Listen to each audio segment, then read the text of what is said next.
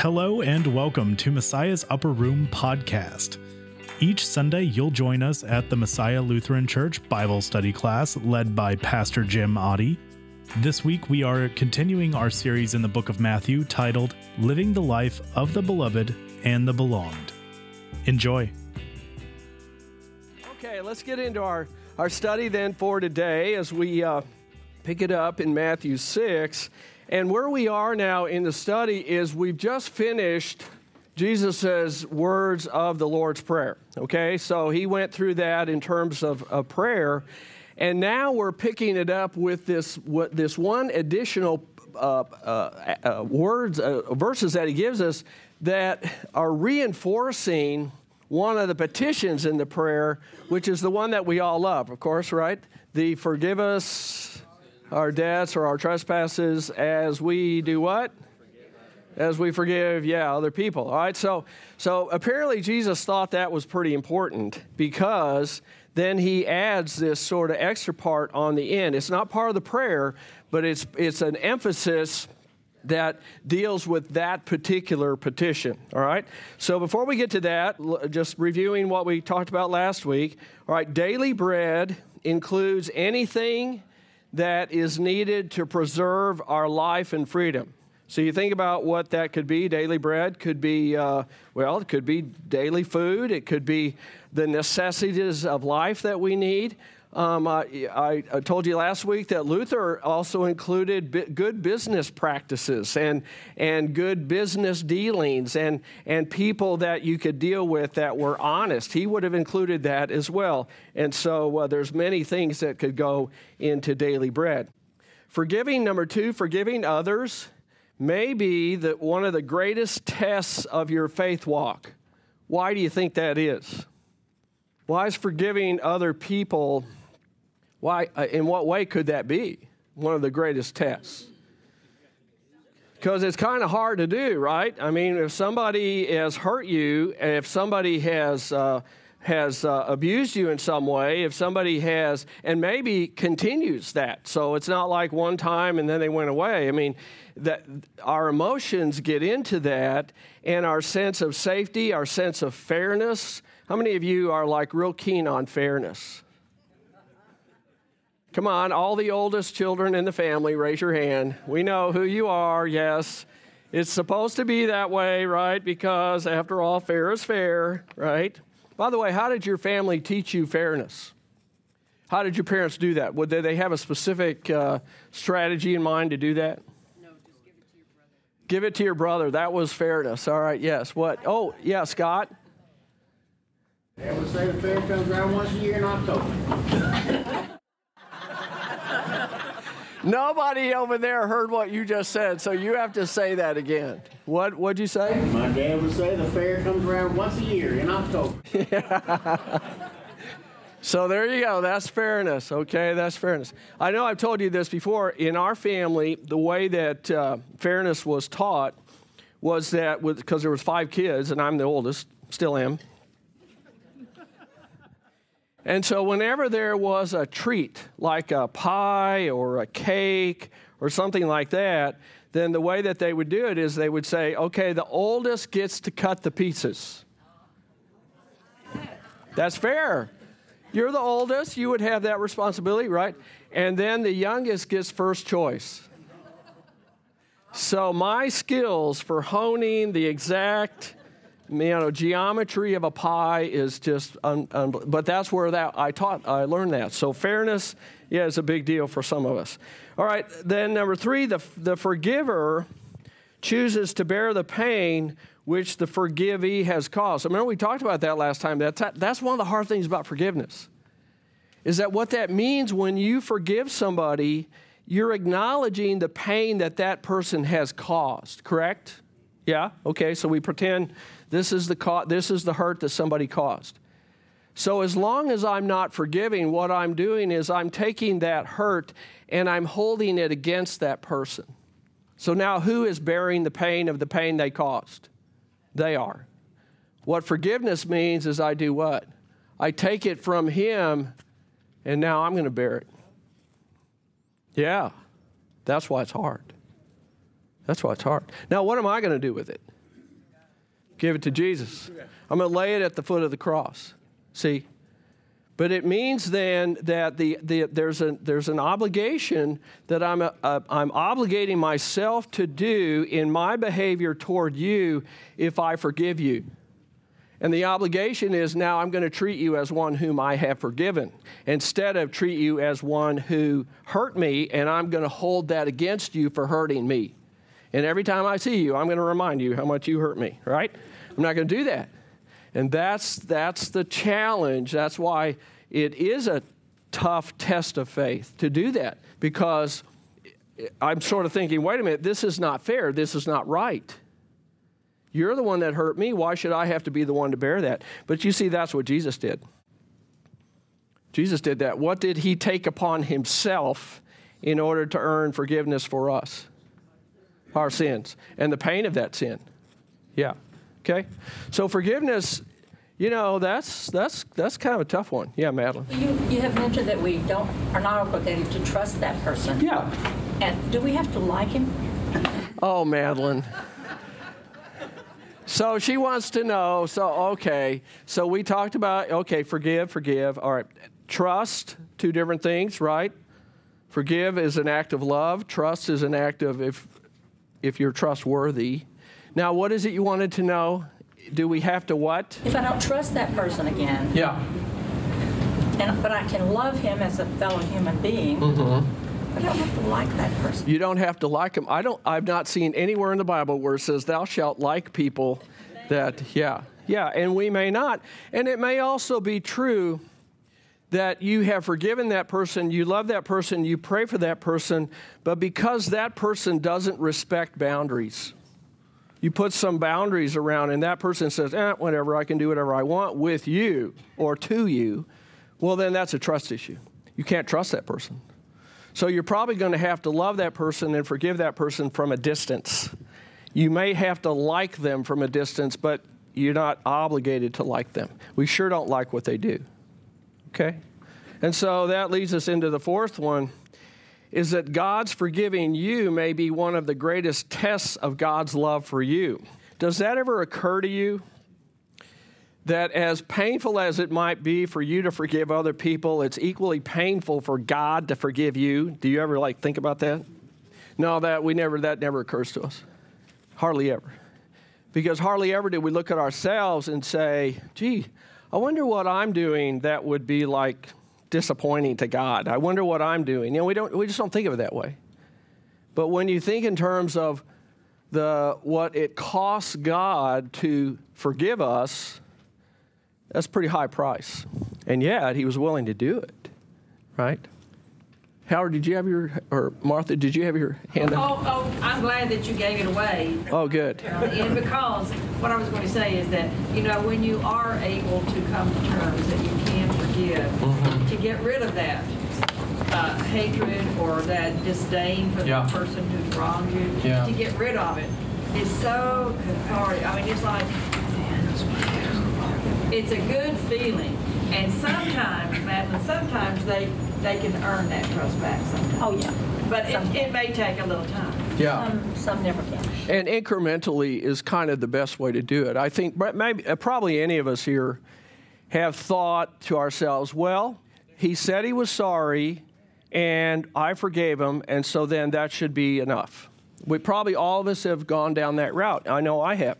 And then thought, oh, everything's okay, everything's great. And then the same thing happens all over again, and it's like, okay, where did I goof up? Well, where I goofed up was I trusted too quickly.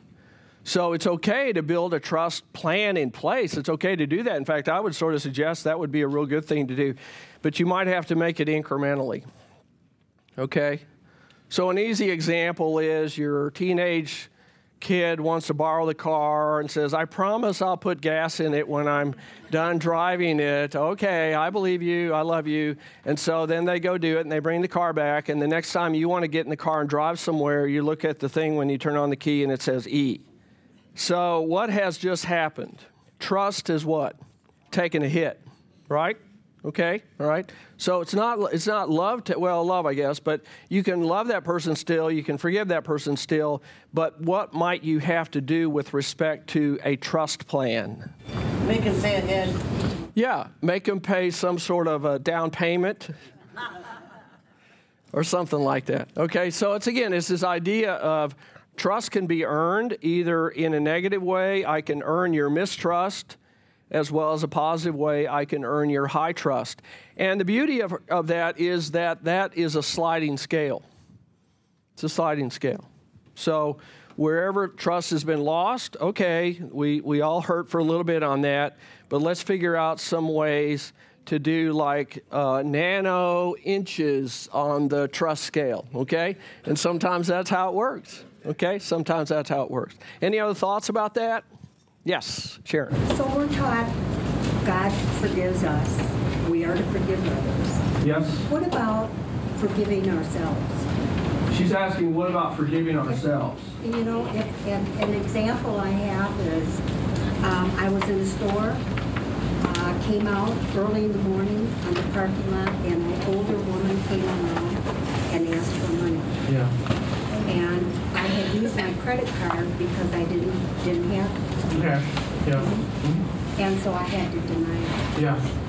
And then maybe 10 days later, a young man in the same store came up to me, and he was like maybe 26 years old, clean cut, you know, but a pained look on his face, and said that he and his wife had, and their children had signed a lease, but they're $12 short. And he just kept on looking at me with this pained look. And I looked at him, and I paused, and I said, I think I'm going to pass. But for the next week, I would dream about it. You felt bad? Dream about it. Yeah. Seeing their faces. Sure. And so... Yeah. So what she's asking about is when someone presents a need to you, and for whatever reason, you choose not to do it. Either you can't, or you just don't. You don't. Okay? And so then you feel guilt, personal guilt. And then so what do you do with that? Is there such a thing as forgiving yourself? Yeah, I think so. Yeah. So what would be a way that Sharon could do that, forgive herself? Give it to God. Of the charity that you believe in or you feel comfortable with. That would be penance. Okay? And penance is not bad. It's actually a kind of a good thing, but the idea of forgiveness is separate from that. Okay? So in forgiveness, what I'm going to do is I'm going to confess this to the Lord and just kind of say, maybe I didn't know what to do, or maybe I didn't trust that person, or maybe this was a professional person who was going to do that. Okay, that, and all those things are possible. Okay? But I'm going to let that go, right? Because the deal with guilt is that sometimes, and I like to talk about it this way, there's two kinds of guilt. There's earned guilt and what I call carried guilt. So earned guilt. So how would you know if you had earned guilt? Well, a good way to do that is look in the Bible, and you'll see these 10 things that God says for people to do. I forget what they're called. Oh, yeah, the 10 Commandments, right? And all you have to do is look at that as a wonderful guide of how it ought to be, right? It's a good guide. And then you just go through the list and you think, okay, where is it that I flubbed? Where is it that I did a misstep? Where is it that I didn't live up to whatever the standard was that was presented by that? And if I didn't do that and I feel guilty, that's good. I have earned that guilt. See, that's the difference. You can point to something in the Bible and say, it says, well, I should be kind and I wasn't kind, or it should be this or it should be that, okay? Carried guilt is a little different because carried guilt sometimes I think comes out of the families that we grew up in, and it's not necessarily attributed to anything in the Bible, even if your parents said it was. Does that make sense? And so, see, in some families, there are these things called life commandments or family commandments where it's sort of, thou shalt not do this in front of the church people. If you grew up in a pastor's family, then you know exactly what I'm talking about. It's not that it's against the Bible, it's against how we do things in this family. Even if it's dysfunctional. Even if it's we're the only family in the whole, world that does it that way. And so how you know that you've touched on one of those things is later in life, when you're doing the right thing, you feel guilty. You feel guilty. Because it's like somebody is rolling over in their grave at that moment, and they're saying, you shouldn't have done that, you shouldn't have done that, okay? So that's the difference sometimes between carried guilt and earned guilt. I would say in this case, carried guilt. But it still feels the same, doesn't it? So give it to Jesus, okay? Give it to Jesus. And then maybe go do penance, which can be a good thing. That can be a good thing. It's not earning anything for you. That the forgiveness is already paid for, okay? But maybe you might feel better. And we do this, by the way, at our church. We don't do penance, okay? I should say that for the sake of our recording. But what we do in our church is that we contribute to Network, Plano Network and Richardson Network. And these are organizations that have the resources to check people out, to vet people, to see if the need is legitimate or if it's just kind of part of a racket or something like that. So if you ever felt like uncertain of that, you could actually call the church office and we would say, oh yeah, that's what we do. And so that's a way to contribute to the needs of others, but do it in a way that's safe and do it in a way that where the resources actually do go to the person's need and they don't get sort of derailed in some way. Yes? To touch upon the forgiving yourself, I think, should we not be careful of being too forgiving of the thing we actually forgive? Like, it's carried guilt, we should be absolutely be able to forgive ourselves for problems we've not done ourselves, but if we forgive ourselves too often, could then be a slippery slope and just trying to make an excuse for our actions. His question is, if I forgive myself too easily for earned guilt, could I just start taking it for granted and taking it lightly and saying, oh, hey, I can do whatever I want because I'm already forgiven? Could I do that? Yes, we could do that. So we're taking it very seriously, okay? We're doing that. But at the same time, sometimes we end up carrying it for way too long. And if you carry it too long, that's going to start to affect your health. That's going to start to affect your relationships. That starts to affect the joy that you have in life because you're hanging on to the whatever that is and you keep beating yourself up for it and saying, boy, what an idiot I am and stupid I am and all that sort of stuff. And it's like, well, God forgave me a long time ago. I just didn't get around to doing that for myself. So we need to treat each other in the way that God treats us, but we also need to treat ourselves in the way that God treats us. Okay, to use the good point. Great point. Richard. Well, the other thing is that strikes me as the other name that Satan has is the accuser. Uh-huh.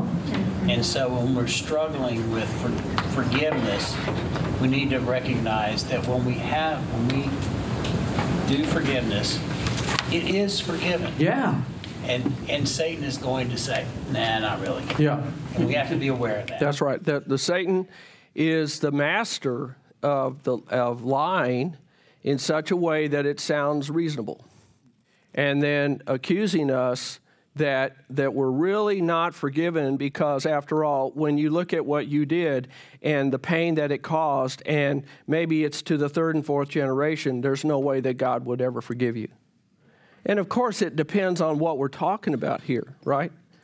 But there's a lot of us and a lot of people, I think, who go through life not being certain of the forgiveness that God has already won for them. And sometimes I think it's because they look at the implications of that sin and they see the implications of it living beyond what they thought it would. It's a little bit like in the Bible, the story of David and Bathsheba. God forgave David for the adultery and the murder of Uriah. But the implications of what he did, he had to live with that and see that play itself out in his life way beyond the time when it happened.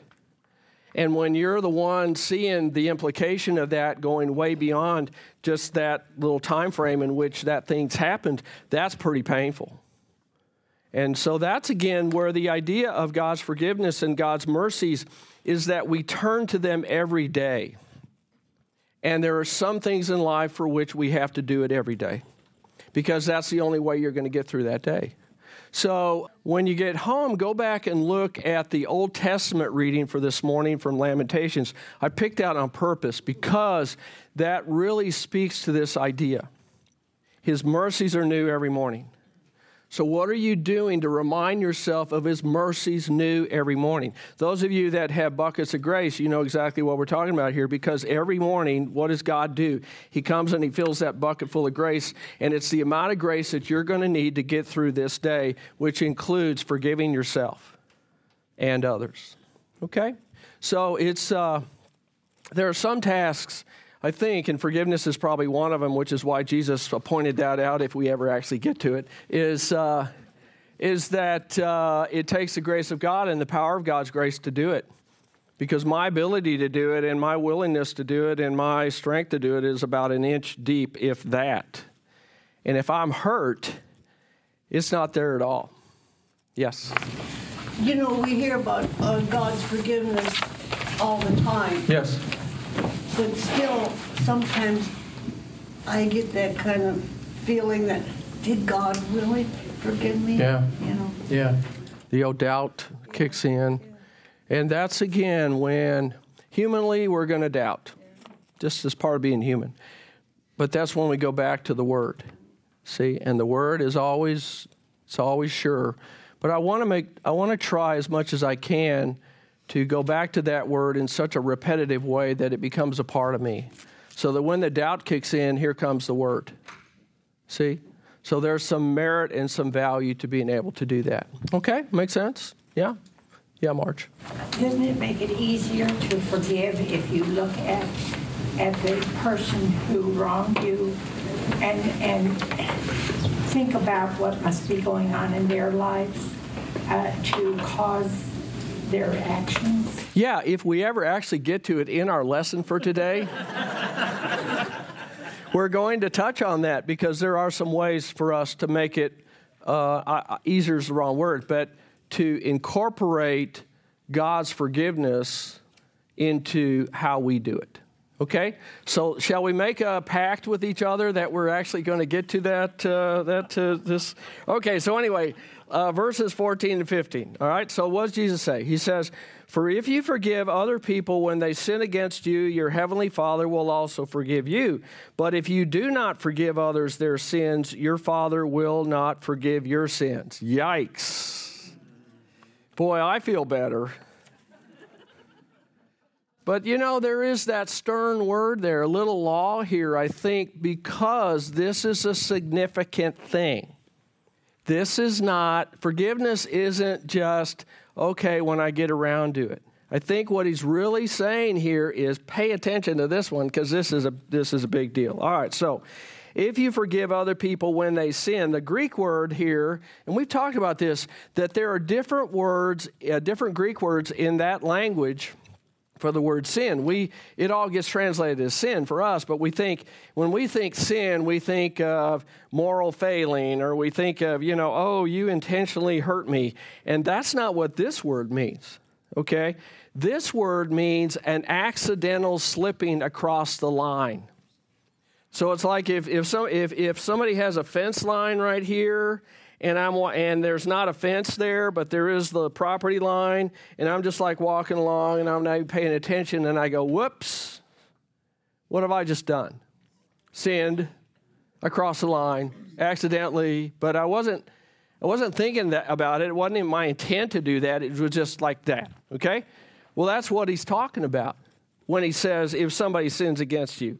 It's when others impulsively or temporarily lose control of what they say or do to you, right? Now, do you know that at the time that they do it? Not necessarily, right? It may well be that you're thinking, oh, I know why you did that. And the other person's going, well, no, you don't. I mean, that there's not been enough clarification on why it was that it happened. There's just indication that, in fact, it did because your footprint is right there, right? Okay? All right? But it's these kinds of things that happen in the heat of the moment. If I say something that's stupid and then it hurts your feelings, or if I do something that I thought would be hilarious and it wasn't, okay? Stuff like that, all right? So he says, if you forgive, and then he says, do not forgive, and then he says, your Father's will. Okay, so here's the way I like to try to illustrate it, like this.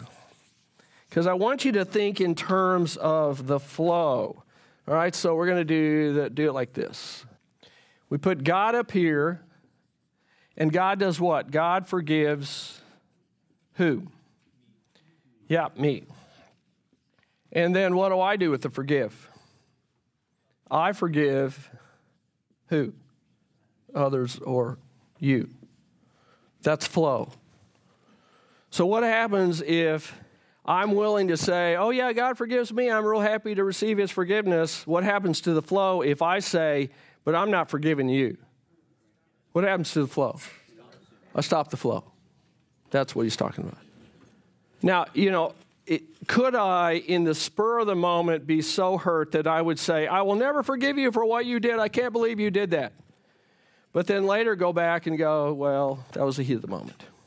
Could I do that? Yeah. So I think what we're talking about here is a continual action, not a single moment when I'm hurt and in the heat of the moment, I do what? I refuse to forgive. I think we're talking here about something that's more of a permanent basis. Because the issue is, could I put myself in spiritual jeopardy where I would refuse God's forgiveness? Could I do that? It's hard to imagine how we would, but could you? Sure. Could I embitter myself so much over what somebody did to me 20 years ago, and I keep replaying that in my head over and over again, and every single time I see that person or think of that person's name, that rage comes up from within, and I'm planning all sorts of ways that I could get revenge to that person. Could I kill my faith?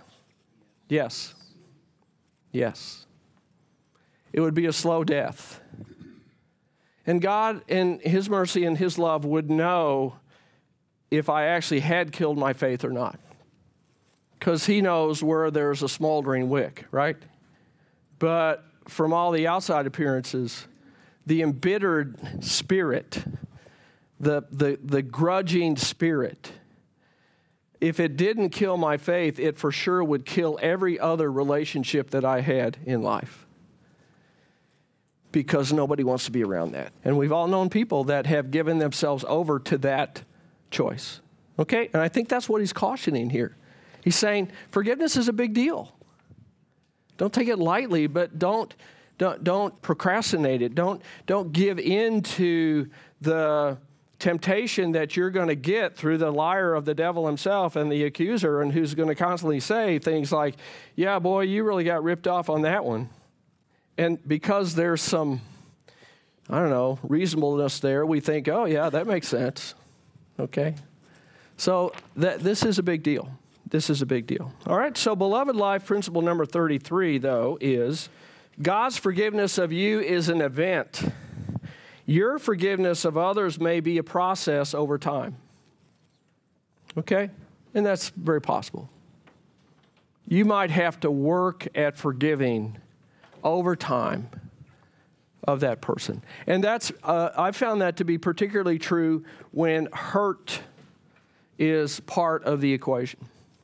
So the deeper you hurt me, if you betray me, if you abuse me in some way, if you, if those kinds of things occur, hurt really does affect the peace you have inside and the willingness that you have to want to forgive. That's why it takes the power of God's grace. It takes that. But it takes it over time. It's not going to happen just right away. Even if you say the words, I forgive you, right away, you're probably going to have to remind yourself 1,000 times that you said that, right? Yeah, because the hurt is still an emotional presence in your body. Okay? Somebody had their hand up. Yeah. So using that diagram for example, so it is up to us to forgive them of the sin they committed against us, yes, but on the diagram, look at it, you forgiving them also leads them back towards God in that situation. Mm-hmm. So while it is up to us to forgive them, should it not be also up to them to go to God for forgiveness as well? Especially given the the word here for slipping across the line unintentionally. For unintentional slips, it might be up to us to forgive them, yes. But if it's an intentional slip, perhaps it might also be wise to leave them to God so they can seek forgiveness from Him as well.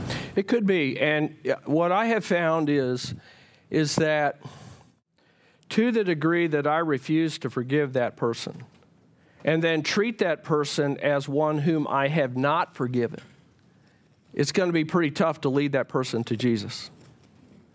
Because my refusal to forgive is having a greater impact on that person than any words I might say about how wonderful Jesus is and how forgiving and loving He is. Because my actions toward that person is contradictory to what I'm saying. Does that make sense? And so that's the other part of it. That's a great point, because how am I going to help this person get to know Jesus if the way that I'm treating you would indicate that I don't know Jesus? That person is going to say, well, if that's the kind of Jesus you love and loves you, I want no part of that. Yeah. But also to add to his point, to me, yes, we want to forgive the other person, but we don't have control over that other person, like the serenity. That's correct. So we can't really control what they'll do next. That's correct. Yeah. It's just that I guess the point I'm trying to make is that if I'm in relationship with that person, there might be an opportunity at least to lead that person in that direction. Now, it's still going to be up to that person to individually do that with God, okay?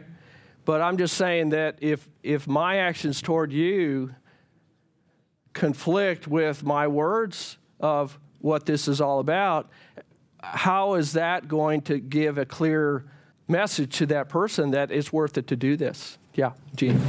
Well, it's also in this cycle, it's not just for the other person. You're in this cycle also. Yeah. When you forgive someone, it could be a case where they're not looking for your forgiveness. They don't think they need it. They don't even know that. They don't even know that you've done it. Right. But right.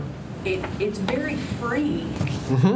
And it feels very good to let go of that. Sure. Because when you're pressing that eraser against somebody else, there's a lot of effort going both ways. Yeah. You're pressing it against them. My effort to do that. Hold it, you still have the effort of holding it.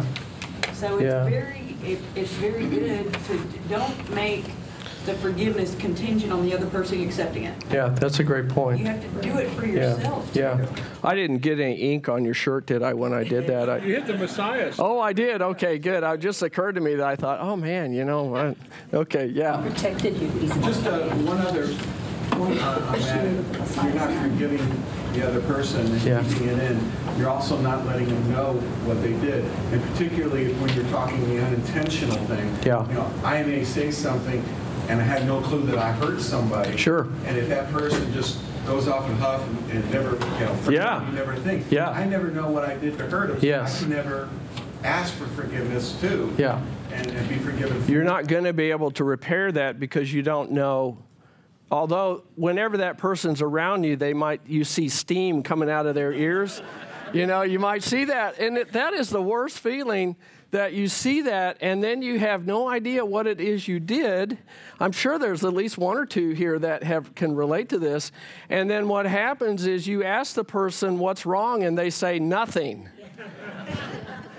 And then they slam something in the kitchen or some other room of the house, and you're completely mystified. And to some degree, have you found, some of you maybe have found this, is that there's a certain power in keeping somebody on edge about what they did.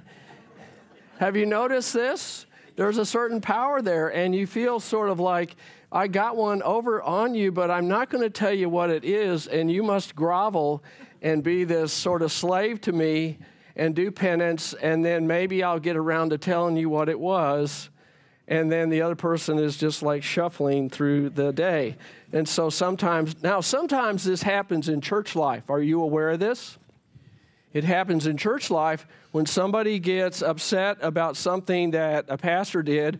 Many times it's upset about something the pastor didn't do, but in their minds the pastor should have done. And one of the difficult things very often from the perspective of the pastor person, is that when a person will not tell the pastor what it was, but will tell other people what it is, or will tell the church leaders what it is, and then they will say, but don't use my name. Yeah. So that makes it impossible then for the pastor person to be able to repair that. Does it take courage to speak up for yourself when someone has offended you or hurt you? It absolutely does. And sometimes we have a bad history of trying that, and then it blew up in their face, and so then people say, oh, never again will I ever do that again. But that's why we have church leaders, we have elders in our church who are willing to accompany people and will walk with them to go and talk about whatever it is that has offended them. I don't know, Am I springing news to you guys that are elders that this is what you're supposed to be doing? Yeah. In case you didn't know, okay? Yeah, but that's that walking together with, because sometimes it is hard to do the one-on-one with somebody, particularly if that person happens to be a high-profile person like a pastor or something like that. Okay? All right? Yes? At the risk of complicating the diagram. You're about to do something to this simple thing here? Okay. All right, go ahead. And then everyone else will get to tell you what they think of that, okay? Yeah, go ahead. But I guess what I'm wondering is sometimes we run into people they're caught in their loop, in that loop. Where are they caught? They're caught in, we'll say, right here? Not being forgiven and developing bitterness. Okay. All those negative things. Yeah. Okay. It's like you're not part of the loop, but you are part of the loop. Because as, I'll say, a bystander over here, okay, I can't sit there and say, it must be tough for John to be really mad at God. Do nothing. Yeah. So, I'm thinking there's something that I'll say us bystanders need to do to that loop. Oh, could be. To influence in some way? To overcome. In other words, if we'll say somebody offended John and refuses to, ask for forgiveness, then John's kind of got this, I'm still John's friend. I have a responsibility to him. So what would you do if, to sort of build on that, and thank you for not getting up and erasing this or changing this, because I would have felt offended by that, let me tell you. Yeah, this is my domain right here. All right, what do you do if you have somebody in your life, like your family or a friend or a church member, whoever it is, who gets offended by something that somebody did or should have done but didn't, omission, commission, okay, and comes to you? What are you going to do? They don't go to the person that did it or who hurt their feelings, but they come to you. What are you going to do? I'd like to know, and would somebody take names here for me of, what do you do? John? Well, one of the first things, we talked about this at elders, is, especially inside the church, it's, well, have you talked to the other person yet? Right. And if they say no, then you say, well, that should be the first approach. So, and then it's, do you want me to go with you? Do you want me to be there with you? I understand you're hurt. Yeah. But part of it is turning it back to that person to say, have you taken any action to address it? Yeah, that's what ought to be, right? That's what ought to be, yeah.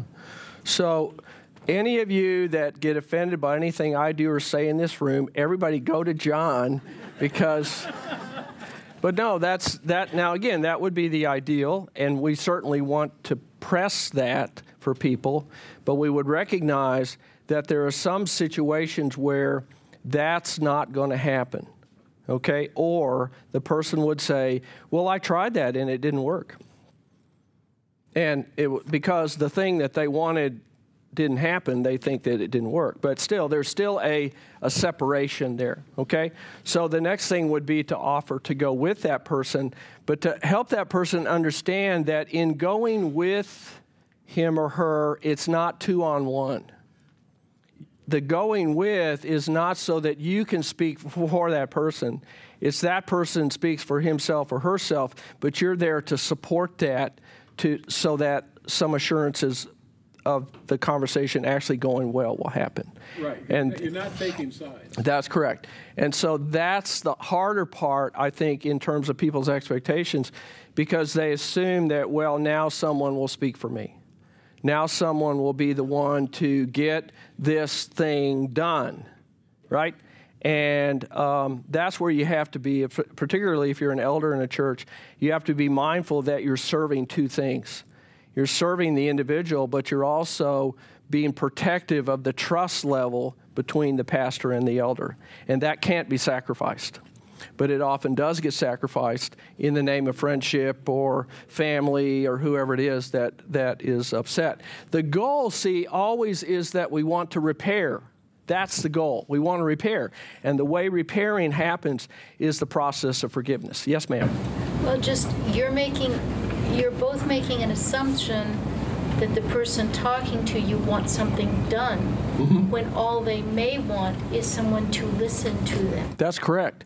And so because the listening would happen in the course of a meeting as opposed to the course of that it wouldn't happen if they didn't meet, somehow that has to be facilitated. Yeah, absolutely.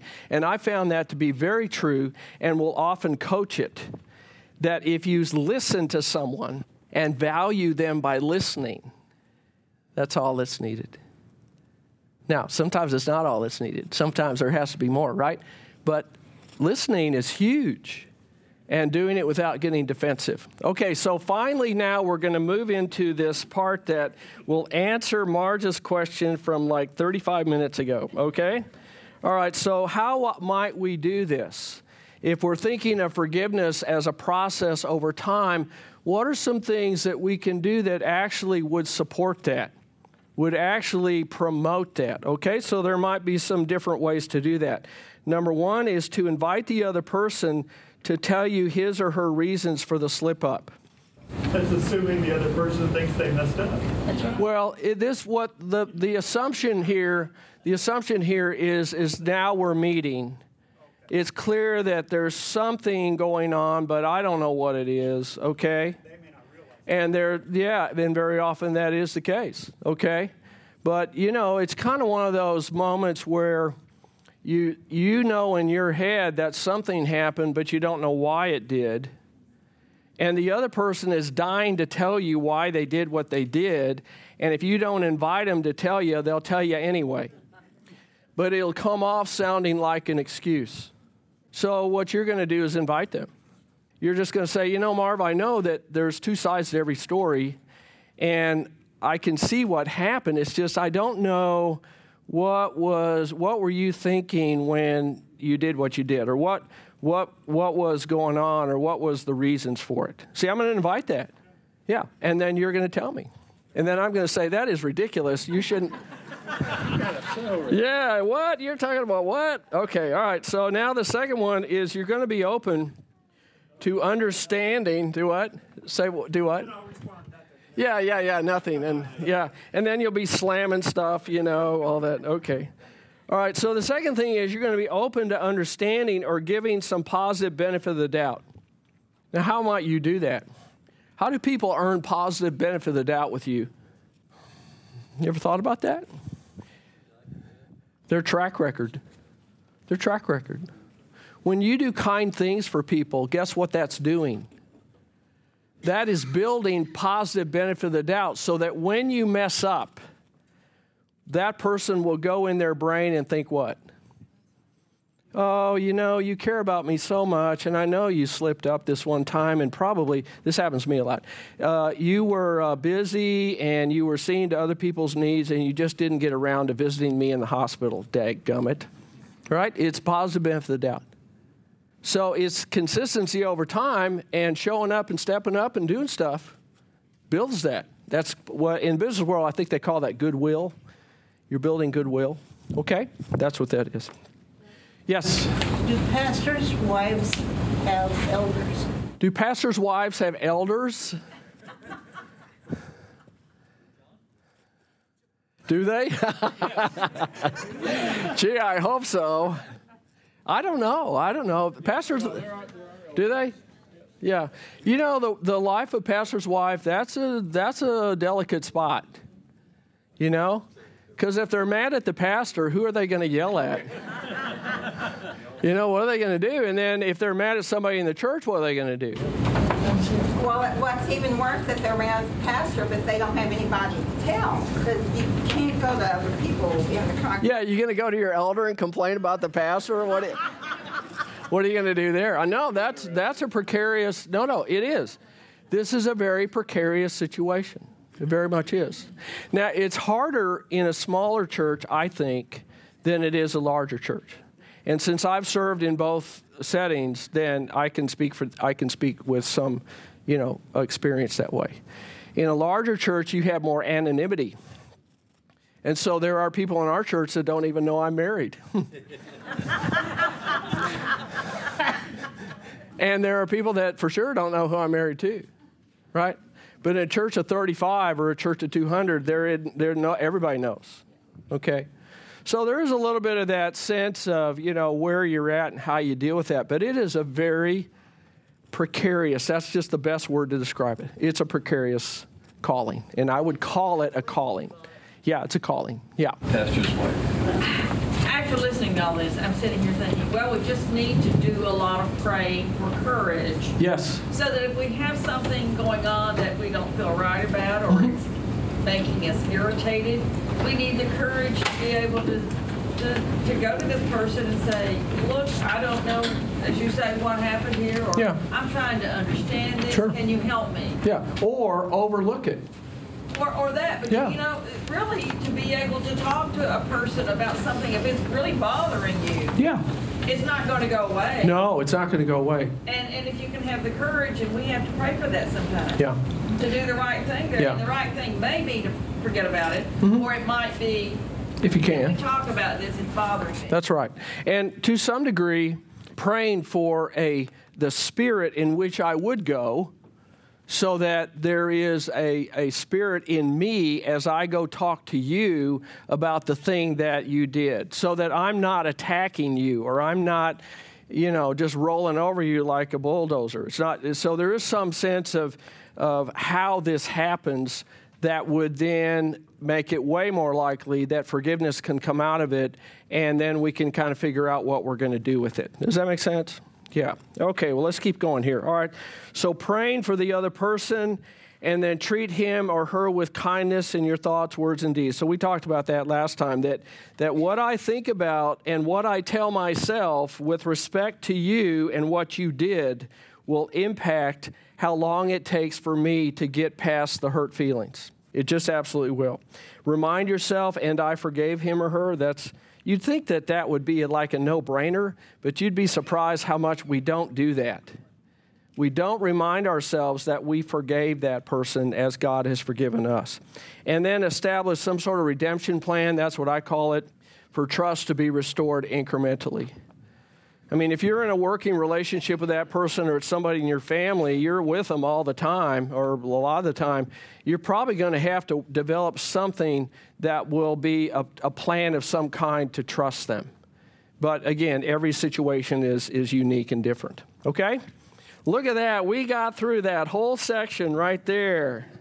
Man, that's awesome. Well, we have a few minutes yet before I have to go back to work. So let's go ahead and look at Matthew 6, then 16 to 18. All right, now, remember, Jesus is going after the three rails here of Jewish spirituality. So remember what they are. There's praying, there's giving to the poor, almsgiving, and now the third one, which is fasting.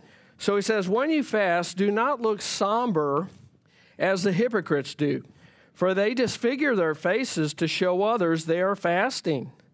Truly, I tell you, they have received their reward in full.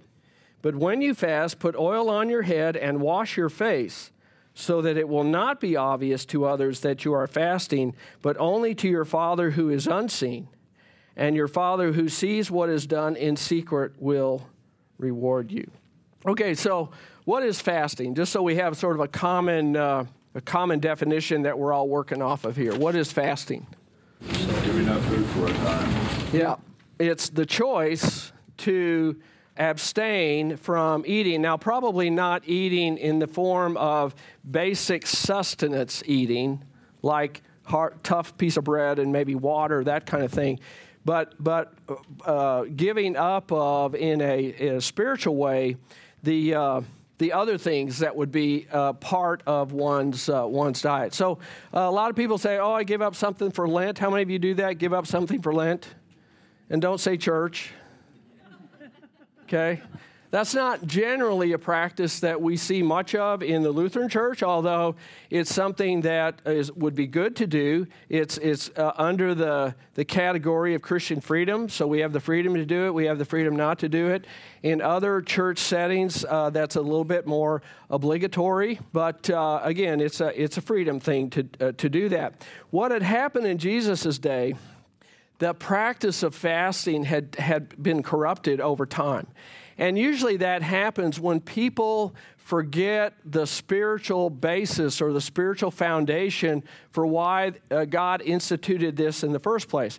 And what happens is over time we just start doing it for a lot of different reasons. Oh, because it's tradition. Oh, because my family always did it. Oh, because there are health benefits to it. Oh, because. Well, in Jesus' time, that practice had become something that was self-serving rather than serving God. And the three ways that was happening was, number one, it drew, the hope is that if I fast, I'm showing God how spiritual I am. And if I show God how spiritual I am, then God will draw his attention toward me. The second thing is there was a witness aspect to it, to the community around, where people would say, and everyone else will know how spiritual I am. They will know how much repentance is a part of my life. And the third thing, the worst, I think, was then it was an attempt to manipulate God, to get God to reward you for being so spiritual with, look at all I'm giving up. So Jesus is going after that. So what does he do? He says, don't be doing it for that reason. If you're doing it for that reason, then you have your reward. What do you have? You have people that will say, oh, how spiritual you are, but you're not. They're just saying that, right? But you're not gaining any advantage. You're not gaining any blessing from God. It's just what you're getting is what people are giving to you, and that's it. So he says instead, go wash your face, put oil on your hair, on your body. Do that. Look great fasting. And everybody will go, God, you look the same to me. I can't even tell you're fasting. They'll do that because you're not doing it for the reason of notoriety. You're doing it for the reason of spiritual health and spiritual growth. So the beloved life principle number 34 is manipulating other people by invoking their pity leads to self-worship because you're tricking other people into serving you.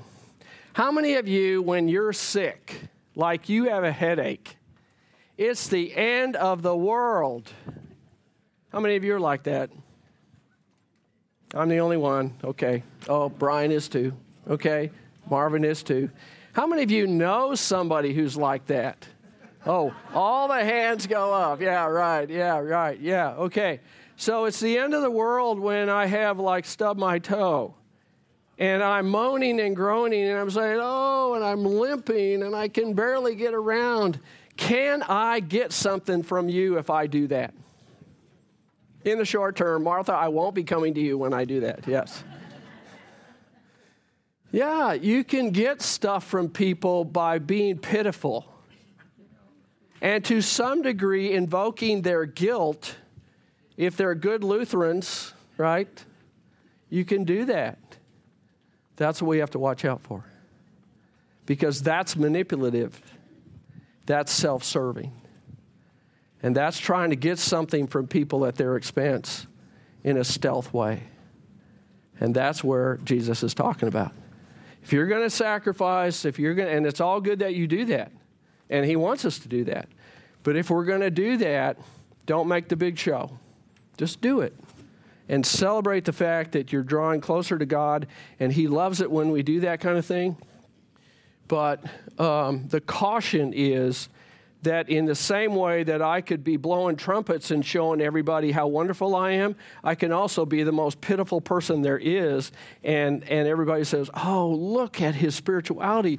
Oh, he's so humble. Oh, I want to be as humble as he is, right? Not that you're humble. That's not what I mean. Yeah. I'm very proud of my humility. Yes, that's right. And John, we often tell you how humble you are, and you like it. I noticed that you like that. Yeah, Martha. Since you're not going to come to me when you're trying to... No, Martha, I'm not coming to you. That's right, yes. Anyway, see, I view that as a bit of an immaturity in a personality trait that starts with our children. Yes. And so what I would want to do if you got a headache, I want to say, well, did you have an aspirin? Or I would steer you back onto the right track. But I think we don't want to do training of people that way, because that perpetuates that immature personality trait that starts when we're very young, when we go whining to someone about Yes, and for sure I won't be coming to you, Martha. But if I need an aspirin, I know where I'm coming, and then I'll go somewhere else to get a little pity and compassion. Very good. All right, good stuff today. Well, we need to close for today, so we'll pick it up next week with whatever is the next verse. Oh yeah, the storing up treasures. That's a cool stuff. Some cool stuff too. All right. So let's close with prayer. Heavenly Father, we thank you so much that your word speaks to us in such powerful ways. We know that it is so easy in life to kind of start buying into our own self-worship and to make our lives, and whether we do forgiving or not, but to do all of that and make it all about us. And when we do that, we forget totally that you're the one who starts that with us. You're the one that loves us. You're the one that forgives us. You're the one that draws us closer to you. So I would simply pray, Lord, that you would remind us in your word, and certainly through our experiences, that it isn't all about us, it's all about you. And that the ways in which you have blessed us, we have the opportunity to be a blessing to those around us.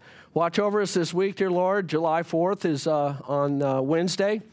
We pray that you'll remind us of the wonderful freedoms that we have in our country, and not to take them for granted, but also just simply keep us safe and keep us mindful of those around us and all the different activities that are going on.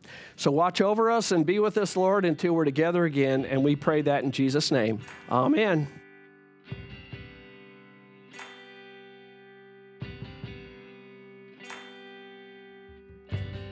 Thank you so much for listening to this episode of Messiah's Upper Room podcast.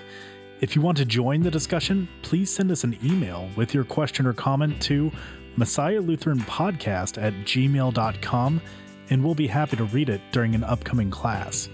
You can also go to our website at www.messiahlutheranpodcast.com, where you can find links to all the previous episodes and copies of our class notes in case you want to follow along with each episode.